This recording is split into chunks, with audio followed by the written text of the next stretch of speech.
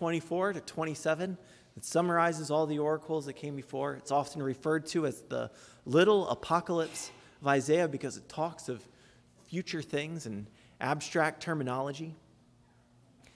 And we're about to go on to another section that talks about the folly of trusting in the nations, but here we are wrapping up this little apocalypse of Isaiah. So when you have Isaiah 27, beginning in verse 12, please stand for the reading of God's word.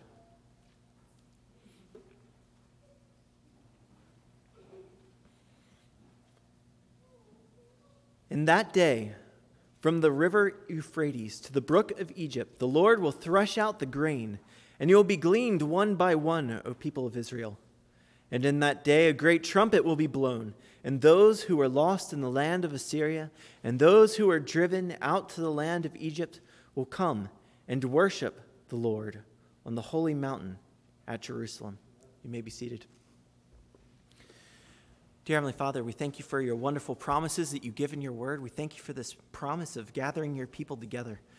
Pray that we would understand this promise rightly and hold on to it fast. In Jesus' name, amen.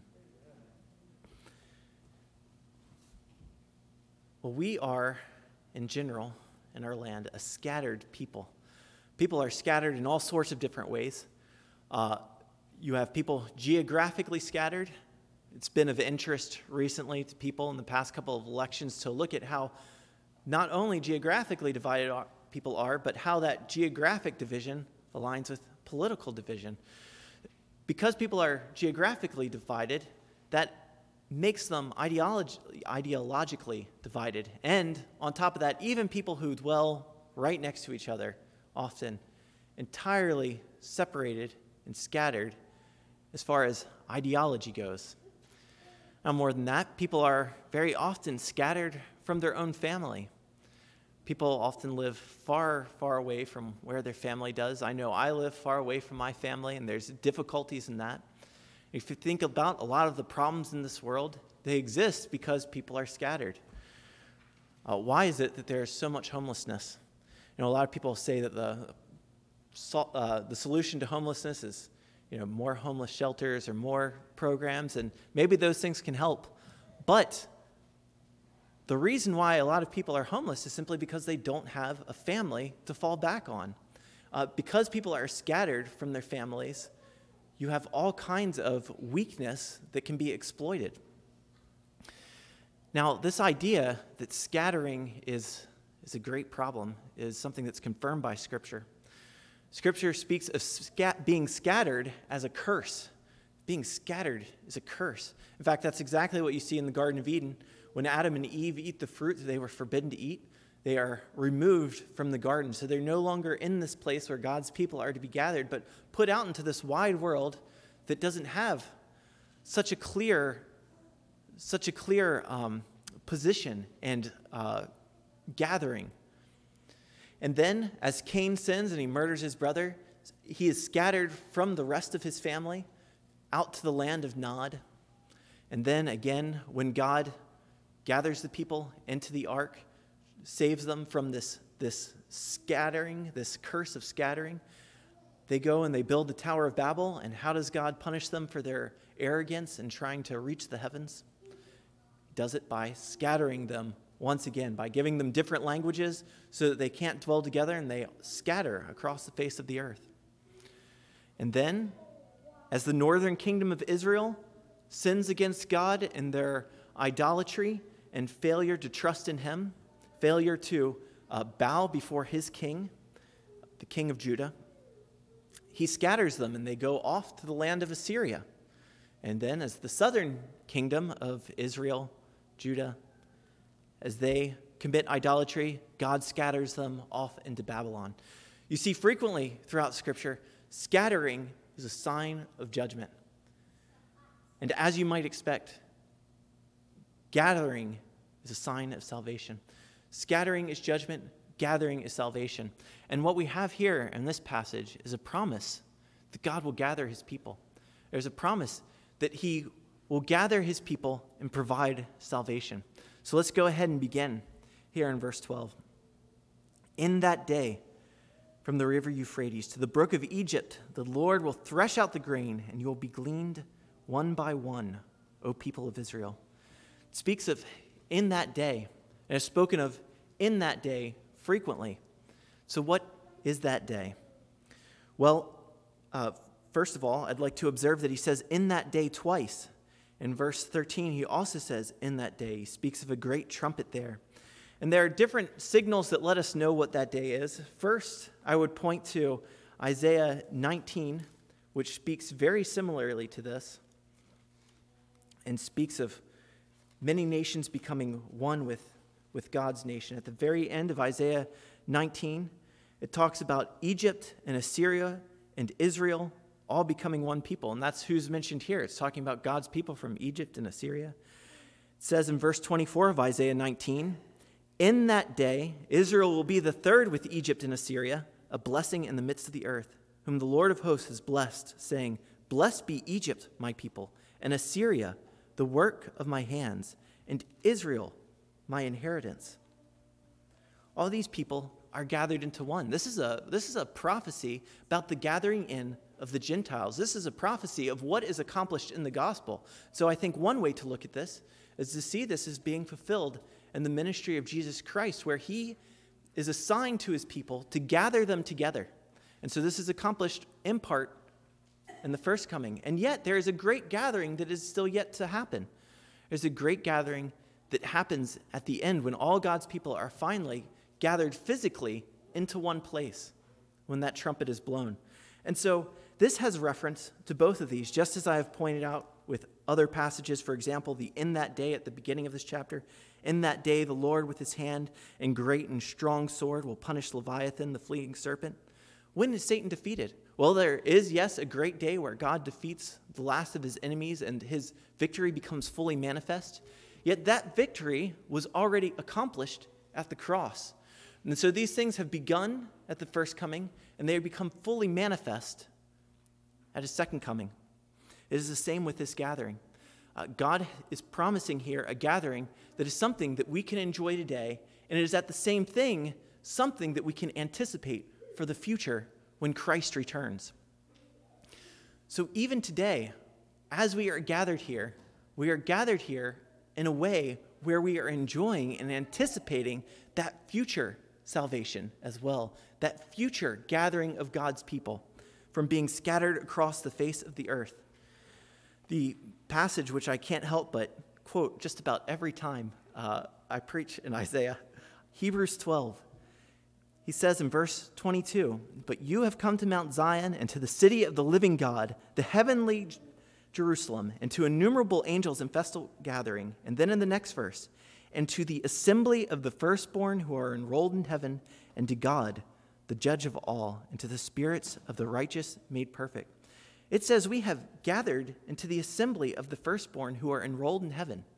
An assembly is a gathering. This is something that has been accomplished now. It says you have come to Mount Zion. That's what it speaks of at the end when it says on the holy mountain of Jerusalem. We have been gathered into Mount Zion. Now, we are not physically at Mount Zion. We have not been physically gathered with God's people all across the world just yet. And yet, there is, in a significant spiritual way, a way that we can enjoy that gathering today. And we should enjoy that gathering today. We should recognize who we are gathered with. We are not just gathered with the people you see here, but as it says, we are gathered with all those who are enrolled in heaven. We are gathered with angels and saints, and even God himself are all gathered here today in a spirit of unity, and that will become fully manifest on that last day, but it is accessible to us today, here as we worship together. And it's a shame that so many people fail to see what a joy that is, what a great anticipation of a gathering this is. You know, when I was a kid, I would get very excited for Christmas, not necessarily for the right reasons. You know, I just wanted a lot of gifts.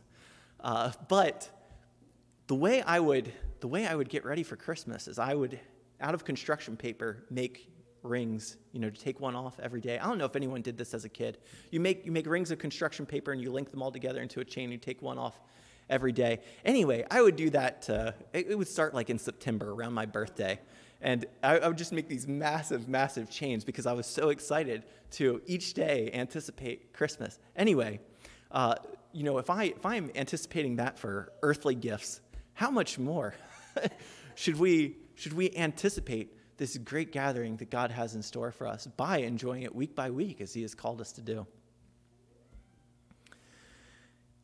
So he describes this gathering in terms of these people. As I said, Isaiah 19 indicates that this is something more. This is the bringing in of the Gentiles, because the people have been scattered to Assyria, and yet those people that were scattered to Assyria, they lose their identity. They become ultimately the Samaritans that you see in the New Testament, but without a way of being restored into one people. And so to look for a fulfillment of this in a literal sense, that each one of the people of national Israel will be gathered back together, I think is misguided. Scripture indicates time after time, including that passage I mentioned in Hebrews 12, that this is fulfilled rather in the church. And so consider what is being prophetically indicated in this picture of that people of Israel here in verse 12. From the river Euphrates to the brook of Egypt, the Lord will thresh out the grain, and you will be gleaned one by one, O people of Israel. Well, first of all, what's the brook of Egypt, and what's the Euphrates? Well, these are two different rivers on either side of the promised land. And in fact, these are the two rivers which God mentions in Genesis 15:18 when he's speaking to Moses. When he's speaking to Moses and promising that he will give him a land, he specifically mentions these two rivers. So when Isaiah mentions these two rivers, he's calling back to that promise that God gave Abraham, that he would build for him a people in this particular land. And so we are to anticipate this land that God has given us. And as it says in Hebrews 12, we are gathered together on that mountain. As it also says in Hebrews 11, verse 16, that Abraham and Isaac and Jacob were happy to dwell as sojourners and strangers in that very land that God had promised, not just because their descendants would eventually inherit it, but because they knew that God had a better city for them, that is a heavenly one. Even the original patriarchs, Abraham, Isaac, and Jacob, knew that their hope did not lie in this particular physical land, but in a heavenly city that God had prepared for them. That's what it explains in Hebrews 11:16. Now, this idea of gleaning, they are gleaned.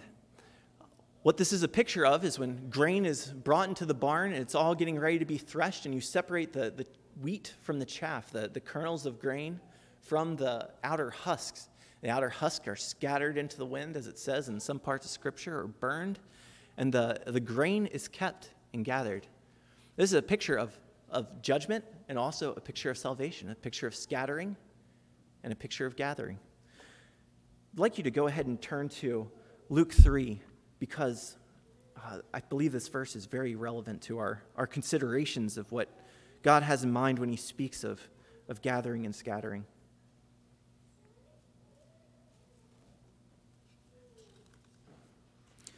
In Luke 3, 16 through 17, John the Baptist is speaking, and it says, John answered them all, saying, I baptized you with water, but he who is mightier than I is coming. This is Jesus he's speaking of. The strap of whose sandals I am not worthy to untie. He will baptize you with the Holy Spirit and fire.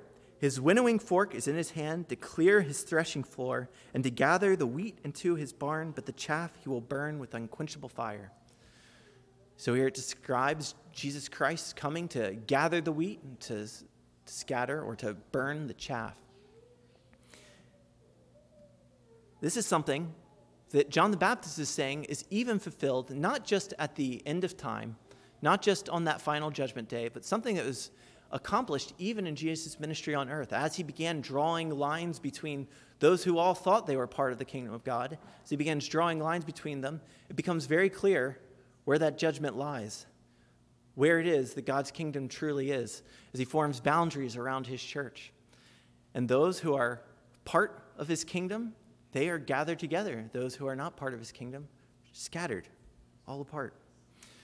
Those lines are being drawn now. Do not miss it. Do not think that you can just come up with a case for yourself on the day of judgment Rather, it is even today that God is calling people. And it's not through our own efforts or anything that we have to offer that will be able to make a case before him. Rather, it is only in the mercy of Jesus Christ that we can have forgiveness, that we can have any case before God on that day.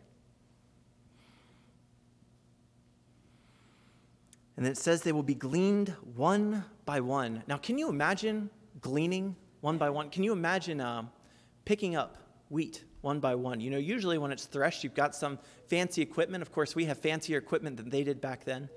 But gleaning and threshing, that's not something you do one by one. You do that in large clumps. And so describing it this way, God is describing the care with which he's going to bring each one of his last people into the gathering. The care with which he's going to do that. Not one is going to be left behind. Just like Jesus described the parable of the good shepherd who's willing to leave the 99 behind to gather the one. Now that always struck me as odd, because why would Jesus be willing to leave the 99 behind? Doesn't that mean that he cares about them less than he should?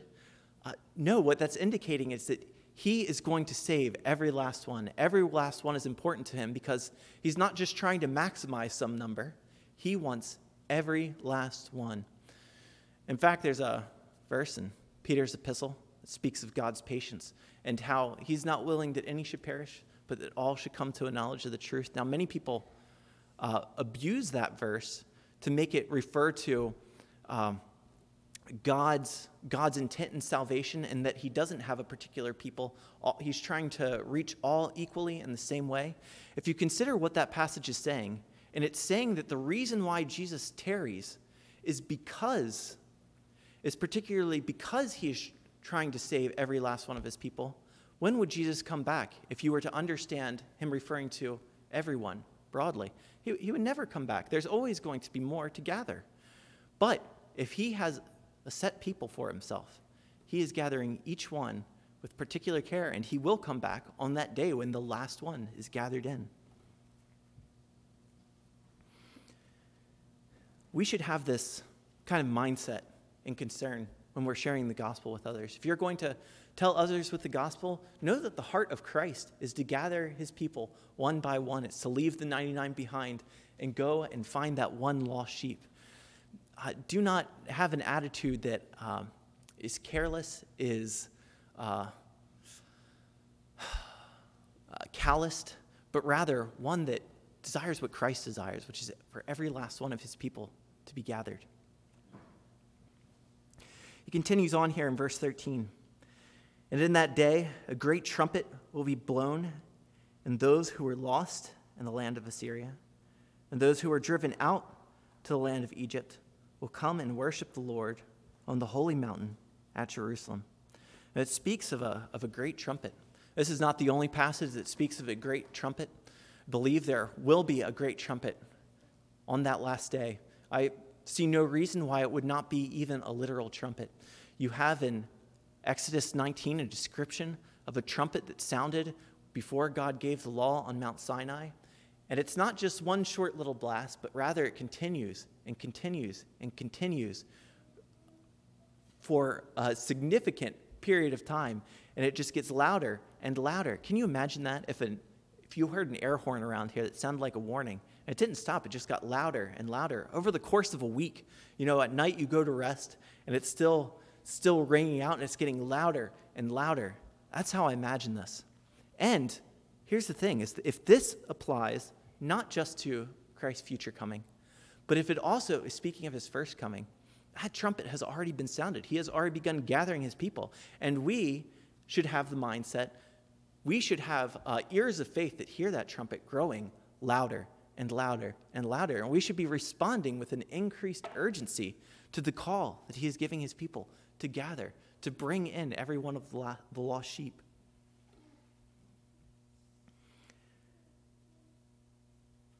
This is something that is prophesied in the New Testament. In John 11, Caiaphas, being high priest that year, not realizing that he's prophesying, says that it's good for one man to die that the people scattered abroad might be gathered together. Right? And so what he's imagining is unity among the people of Judah. But what he doesn't realize is What ultimately his words refer to is some greater gathering that happens through the blood of Christ. It's through Christ's death, burial, and resurrection that God's people are called together, are gathered together, and that they can enjoy on that last day, that final, ultimate gathering. And as we looked in that previous passage in Isaiah 19 and saw that this refers to not just people being taken from these lands, but also to people who belong to those lands becoming one with the people of God, the Gentiles being brought in. That should give us a right mindset too. It's not something we think about. Most of us are not Jewish people. And so therefore, we just take it as a given that this is a mercy that God has on the people across nations. But let me give you one application that maybe you hadn't considered. Is think about the way many people think about church community. They look for church community, and what do they try to find? They try to find a church that has people like them, their age, their interests, has groups that will fit them. Rarely do you find people who are willing to find church community in a place where people are gathered around the one thing that is central, the one thing that actually provides unity, and that is Jesus Christ, right? Can you have community at a church where everyone is a different age than you and they don't share the same interests as you outside of the gospel? Absolutely you can, because the gospel is something so much more central to unity. It's something that provides so much more than any kind of superficial interest that will one day pass away. So I would encourage you to think rightly about that. And also, if you have friends that as they're, trying to find churches, picking different places where they're going to go, and they talk about community, encourage them to think about community rightly, to think about community not as a place where people share my interests in things outside the gospel, but particularly community where people share interest on the gospel. That is what's central. And so it says that they will come and worship the Lord on that holy mountain at Jerusalem. The mountain of God, the reason why people worship on mountains in the Old Testament and in the Bible is because that is a place that's closer to God. You see different people erect temples and place their items of worship on these mountains so they can get closer to their gods. And likewise, God has his own mountain, and that mountain is Zion. And that is a mountain that we can all be gathered to, even though we are far, far away from Zion. Jesus told the Samaritan, and remember the Samaritans, who are the Samaritans? They're the ones who have been scattered into Assyria. Jesus told the Samaritan woman that there's coming a time where neither on this mountain or that mountain, but rather people will worship God in spirit and in truth. Jesus Christ, in coming to dwell with us and sending us his Holy Spirit, wherever someone has faith in God, wherever they have the Spirit dwelling in them, they have Christ dwelling in them, they are a temple for God. They are a place where God dwells. That's something that we have through Jesus Christ, through his death, his sacrifice. Consider how it is that Jesus died. He died by being scattered, right? He died being scattered away from his friends, away from his disciples, away from his family, outside of Jerusalem. Hebrews 13 describes that he was pushed outside the camp, treated as one who is cursed.